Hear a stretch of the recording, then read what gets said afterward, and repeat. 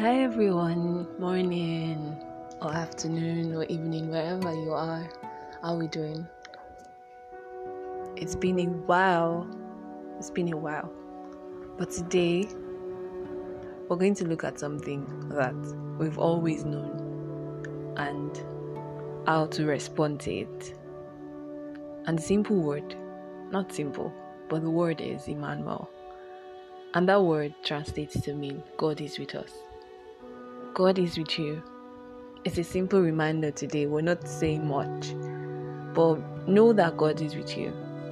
Yes, there is a lot of pandemonium in the world. There is a lot of distraction, things to make one go depressed, things that would easily discourage you. But remember Emmanuel. Remember that God is with you. And if you cannot relate to what I'm saying because you don't know God or you don't know who I'm talking about the person of Jesus Christ that came to the world to die for our sins. He is not ignorant of everything that is going on. He's in the know of what is happening to you in the world, in your area, in your family, even in your mind right now. But one thing I want you to always confess from today is that God is with me. God is with me. God is with me. If that's too long a phrase to call, just say Emmanuel. Whenever you get to the peak of something, peak of worry, peak of depression, peak of whatever it is, just say God is with me. Say it with everything that you are, because He truly is with you.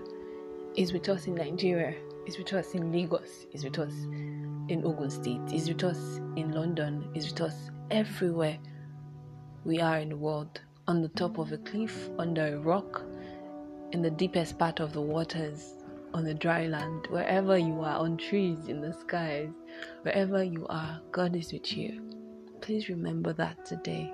Please remember, child of God, remember, God is with me. God is with me. God is with us. In Jesus' name, I pray for us right now that we would come into the knowledge of the true fact that God is with us. We would experience Him in Jesus' name. Have a great time, and don't forget that God is with you.